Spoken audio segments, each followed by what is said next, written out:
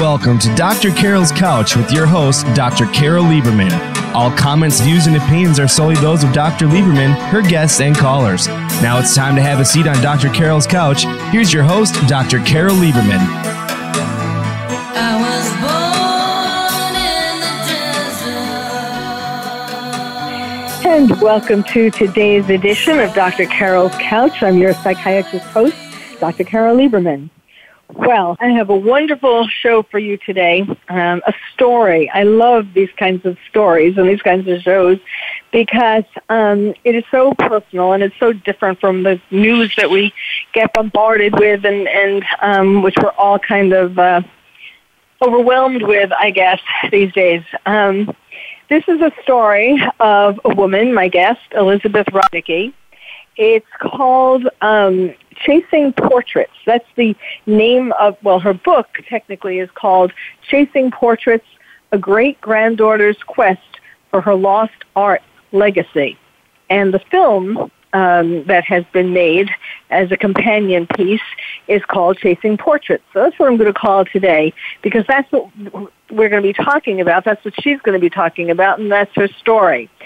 And I guess I will, I just want to remind my listeners, for those of you who have been listening for a very long time, you may remember, I think I replayed it too at least once, a while ago, I had on two lawyers who were related to the movie, who were related to the protagonist, the woman, Maria Altman, who the story, The Woman in Gold, the movie, The Woman in Gold was made about. And that was a woman whose family owned art in Germany that was stolen essentially by the Nazis, and the story was about how she got it back. So maybe after you hear today's show, you might be interested in going back and finding that in my in the list of other previous shows, and you might want to hear that as well. But today we have a slightly different kind of story in the sense that, yes, this is about lost art, but it's not about a lawsuit. It's about a very personal, well, they were both personal, but this is about a granddaughter's quest to find the art of her great-grandfather, that was lost during World War II. To say that part of it is the same. And who has, while she was writing the book about this, who had the forethought, I must compliment you, Elizabeth, to have had the forethought to have also made a film about your quest to find this lost art. So welcome to the show, first of all. Thank you. And why don't we just start kind of at the beginning of now your grandfather. I was kind of looking into this, and your grandfather, Moshe Rynecki, who pronounced in Polish, it's pronounced a little differently. You were telling me, right? He lived from 1881 to 1943.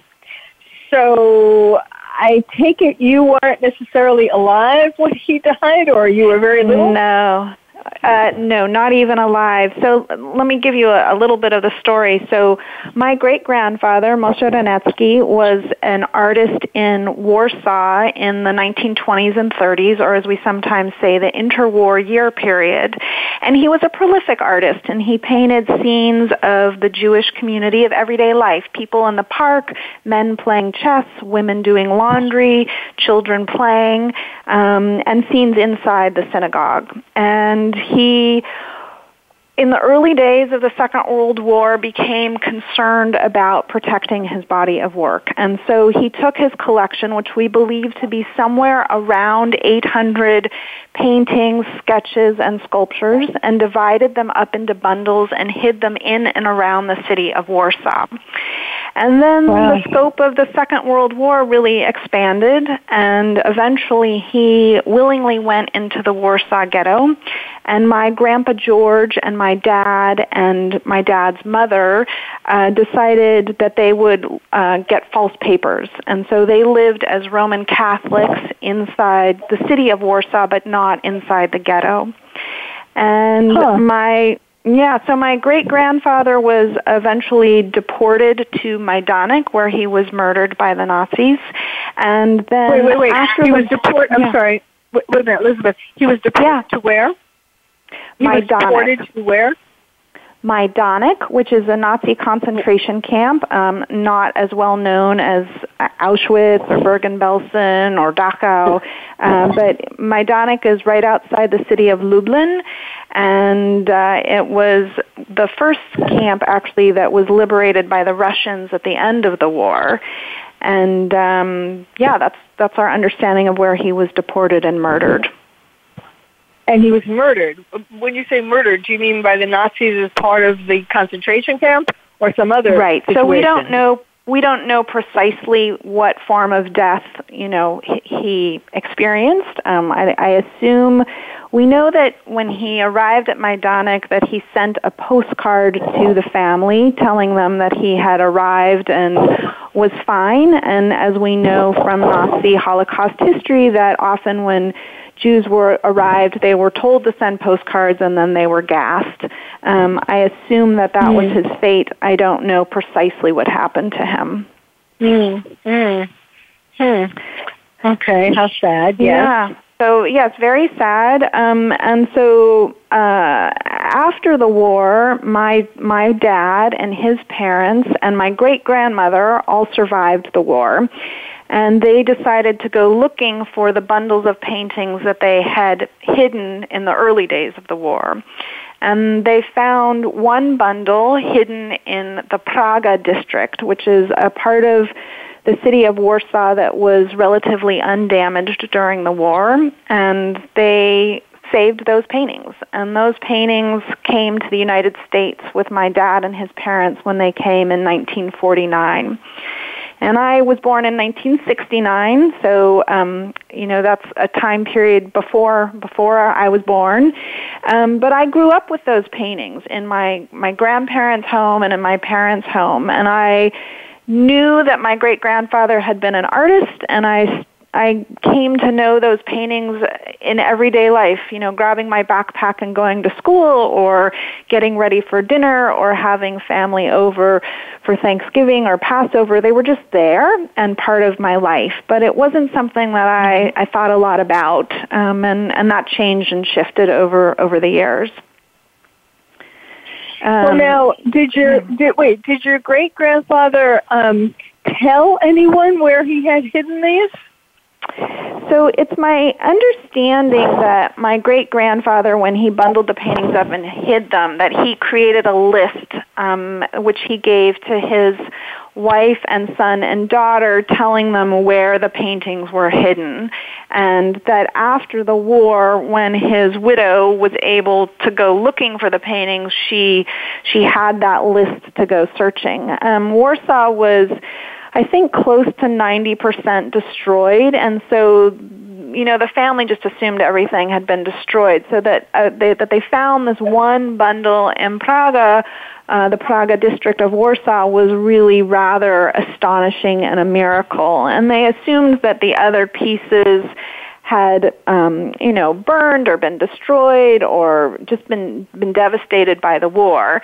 And what happened was that we actually now know more pieces survived. And so for about the last 10 years, I've been making a documentary film, and I wrote a book about my discovery of more paintings and my search for my great-grandfather's lost art legacy and my efforts to rescue his story from, being unknown, to try to share it a bit more with the world. That's really amazing. Thank you.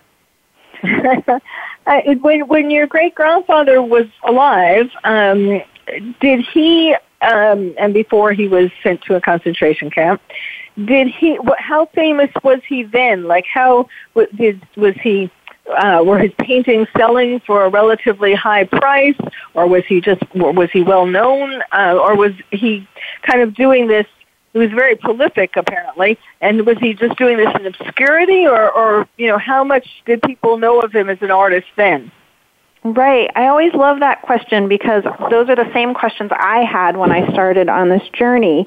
And what I've discovered is that while he was not famous, he was definitely known.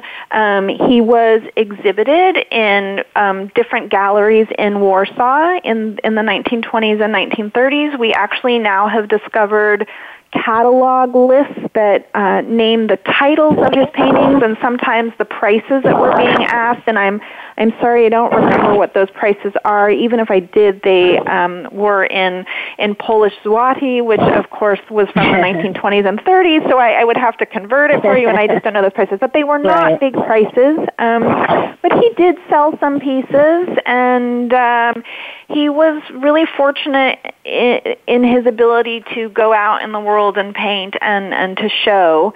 His wife took care of an art supply store that, took care of the family financially, and gave him the ability to go do that. He was also involved in organizations that helped to promote Jewish artists in Warsaw. And we know that he was included in newspaper articles both in Warsaw Yiddish dailies during the interwar year period, but also in papers that were being published in Germany.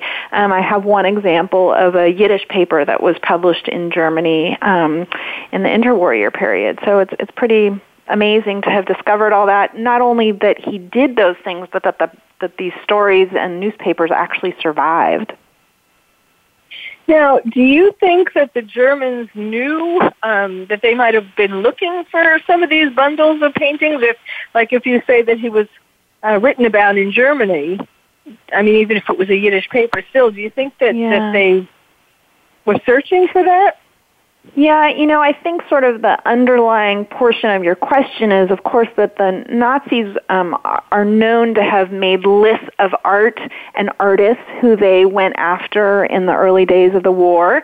So, of course, the Gustav Klimt paintings that Maria Altman family had is perhaps the most famous of those sorts of stories. It's hard for me to know. I don't have evidence one way or the other about that. My guess is that, that they were not after his art. That if anything, they just were after him for being Jewish. But being an artist or being a degenerate artist, those are not things that I've run across in any documentation anywhere.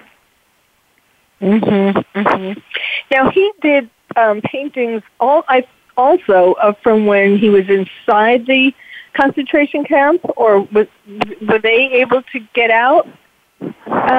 If he painted inside either the Warsaw ghetto or at Majdanek, we don't know about that. So we do have paintings that were done in the super early days of the Second World War. And in fact, my family donated a painting called Refugees that is on permanent display at the Yad Vashem Museum in Israel to show what it was like to be a refugee. The painting has, I think, about 6 characters in it. There's an elderly woman, a child in a wheelchair, a man carrying a child. So it really shows what it means to be a refugee, to be fleeing from violence, to not have a place to live, to be trying to cart the few possessions that you have with you, and to show, what that impact had on his community and the people that he cared about. Wow, this is so interesting. And I forgot to mention, amongst Elizabeth's credentials, that she is also a historian, not just an author and a filmmaker, but also a historian. So she brings a whole different perspective to this. When we come back, I would actually. I'm going to edit. I'm going to edit you a little bit. I'm not actually.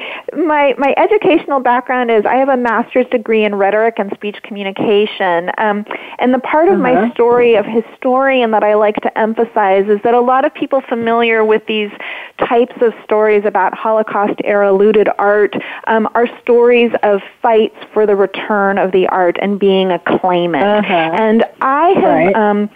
given various factors, it's been incredibly difficult for me to be a claimant. There's just not enough evidence and proof, and the fact that my great-grandfather was actually the artist means that we know that he sold pieces, and he might have given away pieces or bartered pieces for various friends and different acquaintances. And so I decided that rather than seeking legal justice, I could seek historical justice. And so when I say I'm a historian, my effort is to try to recover his legacy and to share that history with people and to let them know that story. Yes, well, it's such an important story, and especially because his paintings were all about what the people were doing and were like, and in so many different aspects, the religious aspect. I was looking up some of his paintings in the synagogue and so on, as well as what you were saying, kids that play, the normal kinds of things. It's just it is a history of the times and a documentation of the Jewish people during those times. So it is so important. He was really kind of an ethnographer of sorts. And I think that, when you look at photographs like of Roman Vishniak or other people who were photographing the Polish Jewish community or Eastern Europe in that era, you're seeing very specific people because photographs, of course, document specific people. But my great-grandfather's paintings are really interesting in that they're often scenes of groups of people, and the faces are not necessarily very distinguished. And I don't know if that's because he didn't particularly like to paint faces or if he just wanted people to have a sense of the community, that it really could be anyone. And I think that the paintings are profound in that they actually document that period. And I used to think when I was a kid that his paintings...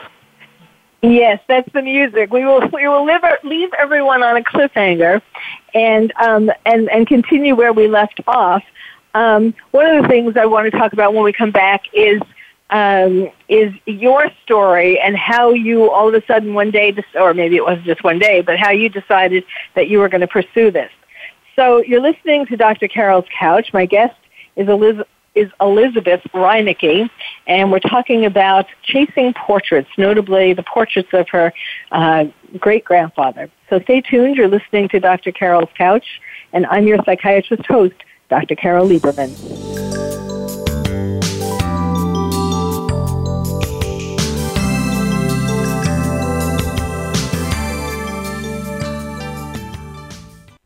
Ask the experts. Call toll-free right now, 1-866-472-5787. And ask our all-star team to answer your question. That's 1-866-472-5787. Thank you for calling. VoiceAmerica.com. Are you having difficulty coping with these troubled times? Do you want help? Then contact Dr. Carol Lieberman today at www.drcarol.com. Dr. Carol is a certified psychiatrist who not only has won an Emmy, but is a regular on top television shows like Oprah Winfrey and Larry King. She's here to help you through books, CDs, and helplines. Having trouble relaxing? Check out her relaxation CD. Has the fear of terrorism crippled your life? Call the terrorism hotline. And if you're having trouble with relationships, check out her book, Bad Boys. Dr. Carol wants to help you today, so contact her at www.drcarol.com or for immediate help at 1-900-860-COPE. Get help making sense of these troubled times. www.drcarol.com. These days, everyone is looking for information on staying young, healthy, and fit. The Voice America Health and Wellness Network is here to help you on your quest to better health and a better you. We talk about everything from diet, fitness, and aging to substance abuse, personal growth, mental health, and much more. Learn from our experts who cover health and wellness from traditional and holistic perspectives. Tune in to the Voice America Health and Wellness Network. Healthy living starts here. Stimulating talk. It gets those synapses in the brain firing really fast. All the time. The #1 internet talk station where your opinion counts. VoiceAmerica.com. Welcome back to Dr. Carol's Couch. If you have a question or comment for Dr. Carol, dial toll-free at 1-866-472-5788. Now back to the show. Here's Dr. Carol Lieberman. Don't write yourself off. And welcome back to Dr. Carol's Couch. I'm your psychiatrist host, Dr. Carol Lieberman, with my guest, Elizabeth Rynecki. We're calling today's show Chasing Portraits because that's exactly what she did. In fact, her book is called Chasing Portraits, A Great-Granddaughter's Quest for Her Lost Art Legacy. And it's all about her great-grandfather, as she's been talking about, who was an artist in Warsaw, Poland. And the film that there's going to be, I want to make sure I tell everyone this, if you're going to be in the Southern California area coming up, there is going to be a showing at the Skirball Center on Monday, February 11th, a screening of her film for which she was the writer, producer, director, the film called Chasing Portraits, which is a companion piece to the book. So just want to mention that we're whetting your appetite both to buy the book and to go see the film. As a psychiatrist, what I'm really interested in addition, all of this was interesting, but I always like to get to how.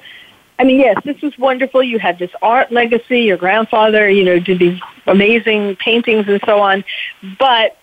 And you saw them every day when you were growing up, and so obviously that had a conscious and unconscious influence on you.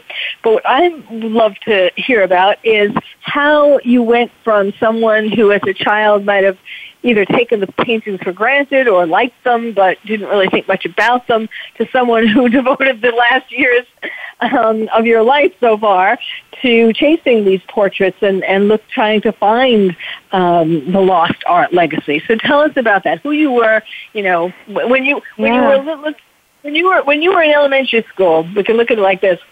And people asked you what you wanted to be when you grow up. What did you tell them? Yeah, a ballerina.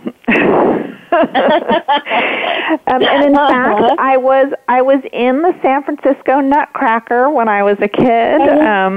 I played a soldier that got thrown in the air by a mouse. So now you know something unique and quirky about me.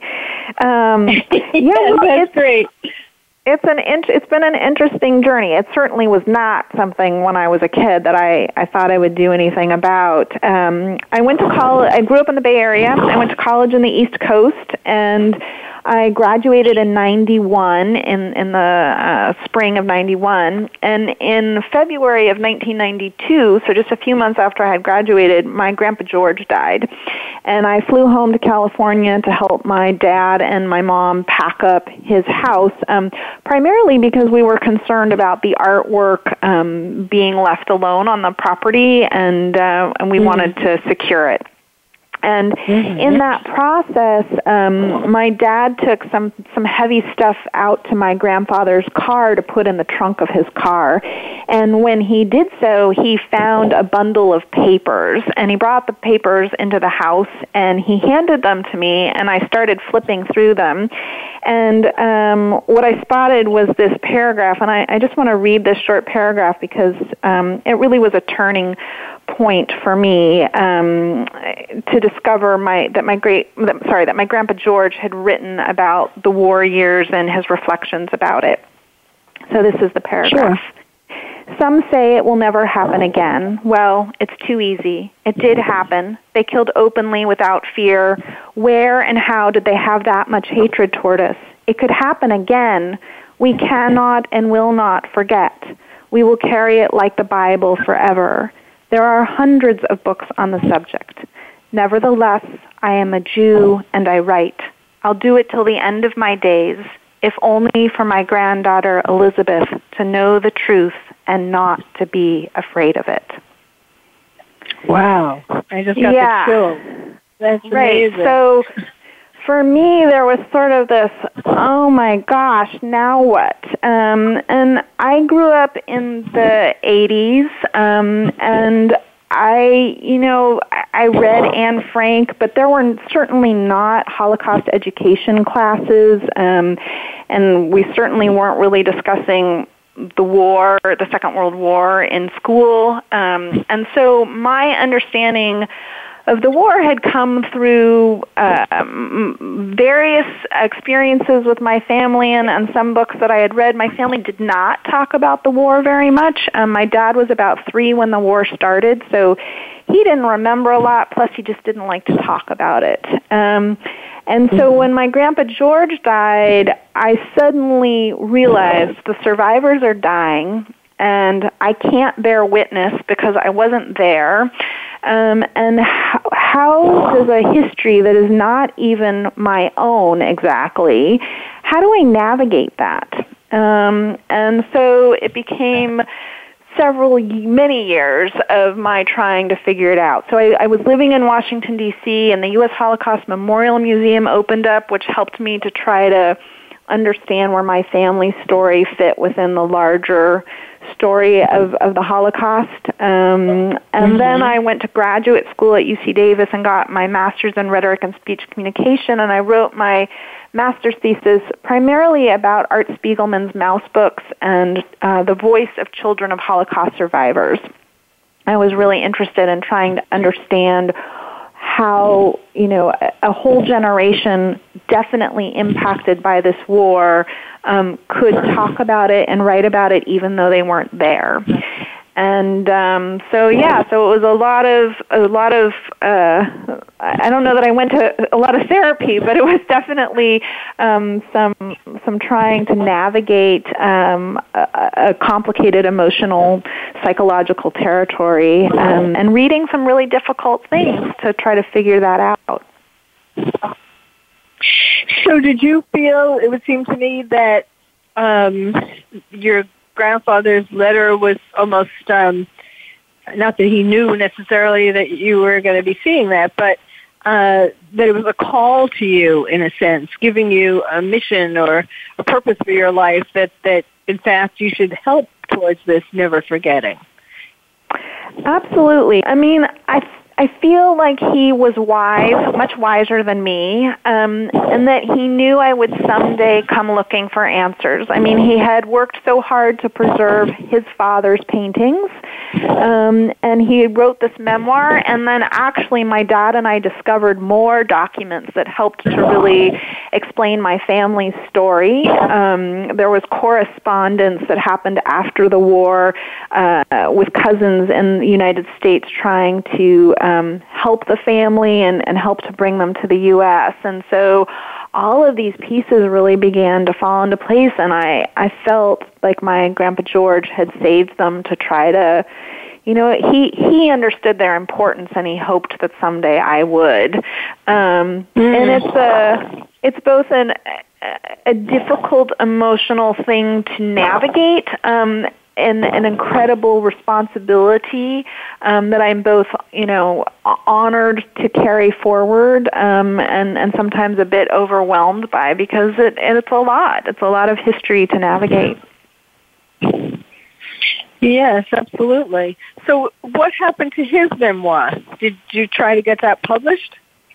Yeah, so we did some really light editing on it just to make it a little more readable. It's, when you think of a book, you think it has a beginning, middle, and end, and his was more like a rambling collection of vignettes, which were primary source materials that for me were invaluable, but, we weren't so sure how other people would feel about reading it. But we did self-publish it, and it is available for purchase if somebody is eager to read it. And then what I did was, when I started writing my book, I took his stories and I used his stories to flesh out my book. So I couldn't incorporate all of his memoir in my book, but I used it to tell what I could about my family in their life before the war and the early days of the war that he wrote about. So that my book is sort of divided with historical information and then a more contemporary story. And the film is really more of a contemporary story about not only my search for the art, but my relationship with my father and what it means to be a survivor and the daughter of a survivor navigating this history together. Well, before we get into that, so tell us about the search, the actual search. Yeah, well, it's been interesting. So we built a website in the late 90s in an effort to share the art with other people, and people can see the art at chasingportraits.org. And when we built the website, it was still kind of the early days of the internet, and people started to reach out to us. And Yad Vashem was one of the first museums to reach out to us and ask us to gift this painting that they now have in their collection. But we also got calls from private collectors. So I actually connected with a man whose family was Polish, and he lives in Canada, and his parents had purchased a bundle of my great-grandfather's paintings after the war. And so... Yeah, so I actually went to Canada to meet him and to film my meeting with him and to see the art in person. And then there have been serendipitous connections. Somebody happened to discover information in a library in Toronto that contained original handwritten letters and original photographs of my great-grandfather's paintings, some of which I had never seen before. And other people have stepped forward. So it's been an interesting process of, I can't just go knocking on people's doors asking if they have my great-grandfather's paintings. The internet has both made our project and my great-grandfather's story more visible, which means that if somebody does have my great-grandfather's painting in their home, they can Google the name and they can find me and they can contact me. And I do sometimes get emails saying, we have this painting and have had it in our family for years. Is this your great-grandfather's? And sometimes it is, and most often it isn't, but I always appreciate people that send me those emails because you just never know where I might find more information. So this man in Canada who had the bundle, how did he get this bundle? Yeah, well, it's interesting because in the movie, he has a brother, and he tells one story, and his brother tells a slightly different version, which I don't want to give away too much because I want people to go see the movie and not have it spoiled. But the basic premise of the story is that his parents were partisan fighters in Russia. So in other words, they were Polish citizens. They were Jewish, and they fought in the woods in Russia against the Nazis. And after the Second World War, they came back into Poland, and this is where the two brothers' stories get a little different. But their parents acquired a bundle of paintings, and then they lived in Poland for a while, and then Israel for a while, and then the U.S., and they eventually ended up in Canada. And so that's they have this bundle of paintings. It's pretty phenomenal how it's connected to my family's story, but then ends up with its own history, and that's been pretty profound to meet people like him who have my great-grandfather's paintings. And there are other stories in the book and other stories in the film that aren't identical, but definitely have that sort of that sense of the paintings. The paintings, while not people, are survivors themselves, and they have stories of their own. And if they could speak, they would speak volumes. But instead, we have to try to rescue their history. Well, I guess I was wondering, did you, I guess the main question, so did you go to Poland to try to find these bundles or any of your great-grandfather's paintings? Yes, so my dad and I have the largest known private collection, and the second largest known collection is at the Jewish Historical Institute in Warsaw. They have 52 of my great-grandfather's paintings. And so I visited Poland in 2014. We filmed footage there at the Jewish Historical Institute. And there are also some paintings at the National Museum in Warsaw. They have 2, and I filmed there as well as with private collectors. So I've filmed in Poland, Israel, Canada, and the U.S.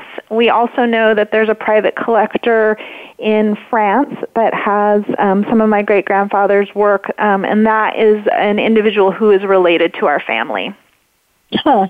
So but there are more out there, and we're still looking. So, So did you go through your grandfather's memoir and find clues, and maybe other things that you had in the family to find clues that then sent you to specific places in Poland?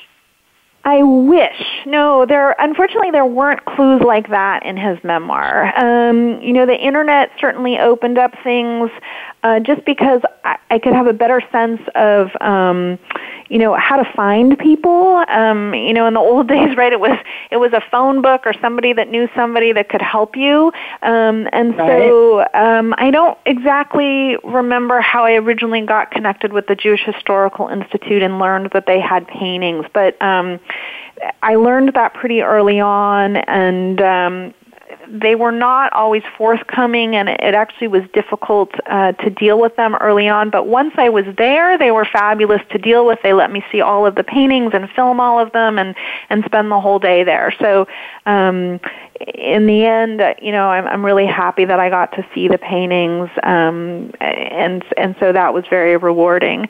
But yeah, the clues are harder to come by. It's mostly a matter of sitting and waiting and hoping somebody, exactly like this radio show, right, that somebody hears it and they think, oh my gosh, my aunt used to have something and I should go find out what that is because maybe it's a Rynecki painting. And those are the sorts of things that really open up opportunities for connections and learning of more of the lost pieces. I kind of have these visions of you going into old buildings and looking in crevices and so on for this kind of thing. Well, we'll talk more about this when we come back. My guest is Elizabeth Rynecki. Her book is called Chasing Portraits, A Great-Granddaughter's Quest for Her Lost Art Legacy. So stay tuned. You're listening to Dr. Carol's Couch, and I'm your psychiatrist host, Dr. Carol Lieberman.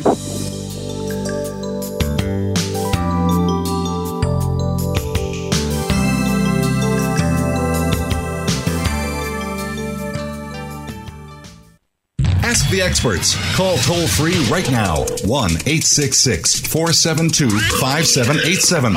And ask our All-Star team to answer your question. That's 1-866-472-5787.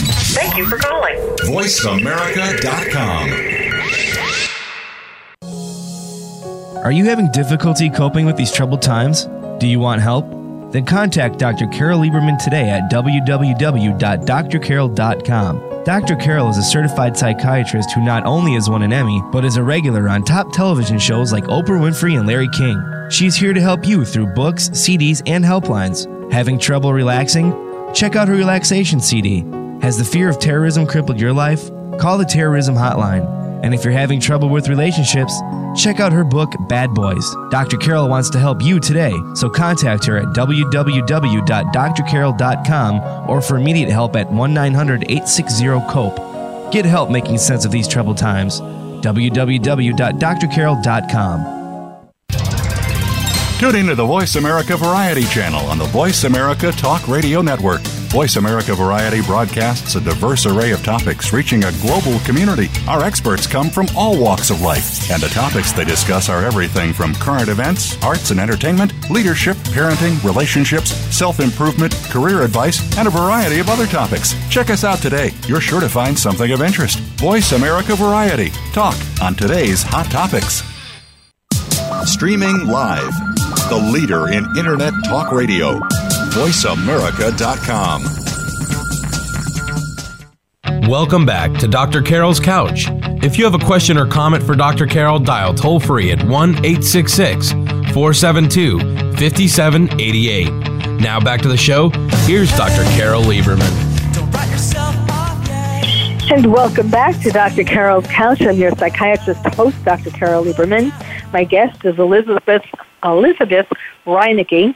Her grandfather was Moshe Rynecki, as they pronounced it in Poland.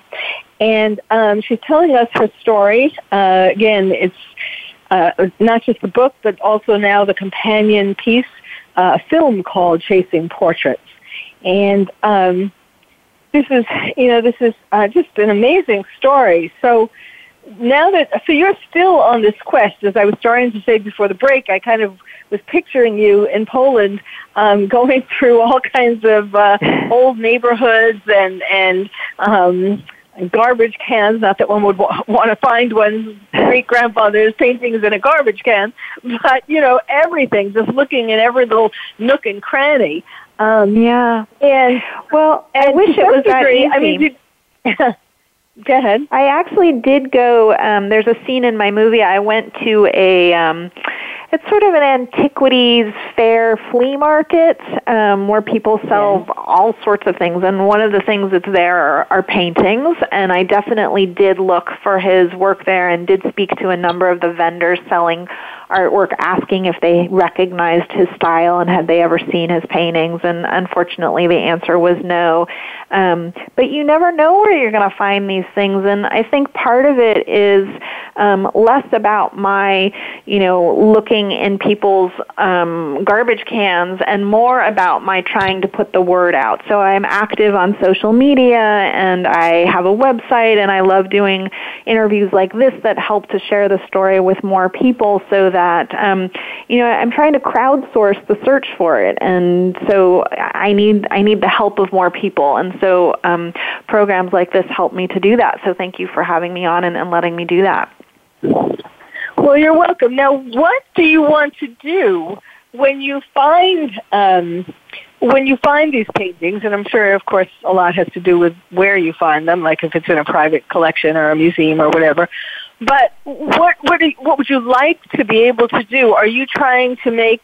I mean, you said you and your father have the largest collection, and what is your ultimate goal? I mean, so like, let's say someone's hearing this and they think, oh, I might have one of those paintings.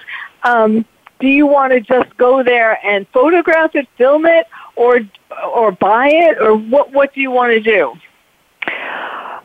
Well, my biggest goal is to see them in person because there's nothing quite like seeing a painting in person. It's so different than seeing a photograph or a recreation of it. And because it's my great-grandfather who actually painted it, I always feel this really visceral connection with him. I mean, his paintbrush touched that canvas. And so to me, it's it's a DNA link almost. And so it's very, very special to me. And I want the people who have his art to know that I'm not a claimant, so I'm not going to come and I'm not going to fight for the return of the painting. But what I am going to do is invite you into the fold of the story and to say, okay, you have this painting. I'd like to know the history of how you got it, if you can, if you know that and can reconstruct that for me, because it's fascinating to me how the different trajectories, and paths of travel these paintings have taken, and what role they've played in different people's lives, and to then invite you to be part of the larger family of other people that have them. If people have the paintings, they don't like it, they don't think they can care for it, it's damaged and they know it needs help and they just don't have the resources to do it, I would be thrilled if they would gift it to me. I'm not really excited about buying paintings, and besides which they're just not worth that much. They're more valuable to me as I said, as an extension of my great-grandfather. So I don't really want to have to be paying for them.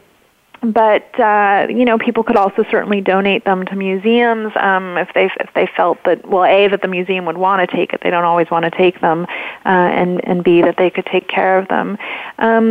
I'm done filming. I'm not making a sequel, so I'm not sure that I would film footage, but I would certainly want to take stills.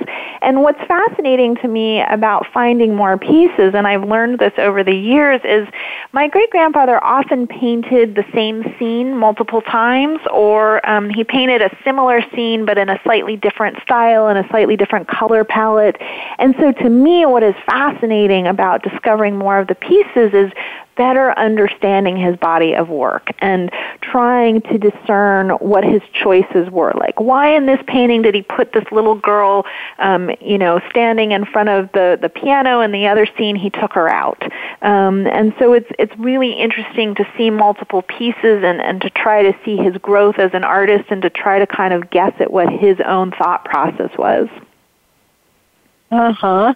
Now, were you able to, from your family and then from this quest, able to put, like a psychological profile, put pieces together of your great-grandfather's personality? You know, it was interesting you said that his wife had ran an art supply store, and then he was able to make the painting. So that kind of, you know, that's a very kind of curious thing, that a curious kind of relationship, you know, and so it just draws you in to want to know more about him. So have you been sort of putting these little kinds of tidbits together to put him together as a man? A little bit. There's one project that I did and one anecdote I want to share. The project that I did was with a contemporary artist named Paige Dansinger, who lives in Minnesota, and she painted my great-grandfather's paintings on an iPad. And what was really interesting is the way it recorded as she was painting, and so it kind of felt like I got to watch my great-grandfather paint and see the painting come to life as opposed to like already being there. And what was really interesting about that project is we focused on the paintings that featured women, and it was fascinating to me that I think that of the works that we have, there's really a balance between men in the synagogue and women in their daily life and women working and children. And so it was really interesting for me to try to analyze a little bit more about who he was by what his subjects were.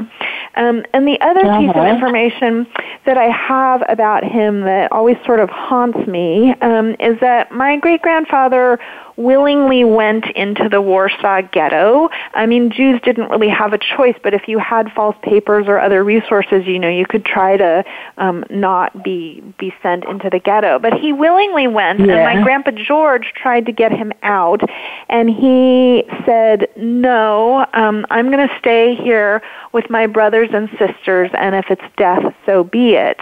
And what's fascinating to me about that is that you know, he had a family, right? And so why he felt a closeness to the Jewish community, even though he wasn't particularly religious, he lived a more secular life, but he chose the Jewish community over his family. And, you know, I don't know. It's, you know, you could read all sorts of things into it, and it's hard to know exactly what he was thinking, but it's kind of this profound moment in history where he made a choice, and that it led to his death, as it did for millions of others. So it's let's see, how old? Well, he died in 43. So let's see, 43, and so he was like 62 when he died. Right, yeah. So, And so your I mean, his children were certainly grown and were married and had their own families and their own lives, but to make that choice is really, you know, because all I want to do is yell back into time, run, and you can't. To try to understand it is interesting. But he clearly, you know, I said he lived a more secular life. We know this because, well, my Grandpa George wrote a little bit about it, but also in his paintings, the self-portraits that he did, he painted himself wearing a suit and coat and tie, and looking very very contemporary and very Western, whereas a lot of the men that he painted were clearly very religious, and he often painted religious scenes, and so it's really interesting that he kind of had a foot in both worlds, and I think he was torn. Like, he had grown up in a more religious home, but felt he lived a more secular life. The part of Warsaw that he lived in was a not necessarily a very Jewish neighborhood or community, and so he made these choices, and it's hard to reconstruct and really understand who he was. But what I do know about him for sure is that he was passionate about painting, and he did a lot of it. Well, maybe part of it was that he knew he would be able to record the history better of the Jewish people at that time if he was in the ghetto.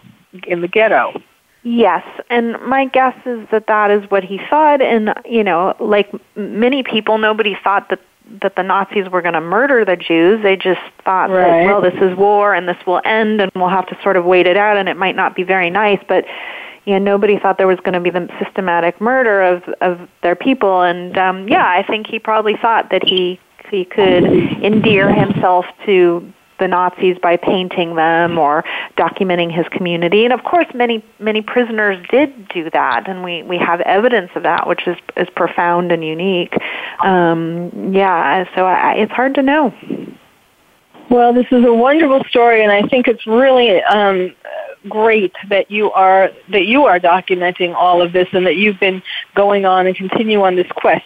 We don't have very much time left, so I want to remind people the names of all these things. Again, my guest is Elizabeth Rynecki. Her book is called Chasing Portraits, A Great-Granddaughter's Quest for Her Lost Art Legacy, and the film is called Chasing Portraits. And there will be a screening of the film on February 11th at the Skirball Cultural Center in Los Angeles. And, of course, the book is available pretty much everywhere, I would assume. And the website that you gave earlier was chasingportraits.org, chasingportraits.org. And I'm sure you have all kinds of additional information there. Well, Elizabeth, I wish you, I think this is, as I said, this is just fabulous. This is so important because, as I was telling you off the air, with my expertise, I call myself the terrorist therapist. I try to help people keep calm and carry on in the face of terrorism. And there is this, not only this forgetting of the Holocaust as more and more people are dying, as you said, who were actually there, and even who were children of the people who were actually there.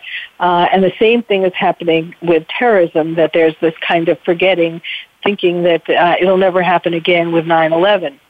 So all of this is so important, and of course terrorism and 9/11 and so on, everything that's going on now is so much of a copy of what happened in the Holocaust, just brought to the modern day, a different way of murdering people. So thank you so much again, and I wish you success in your continued journey, and I hope that some people who were listening to this go to their attic or their living room wall and start to think, is this a picture by your great-grandfather, and contact you.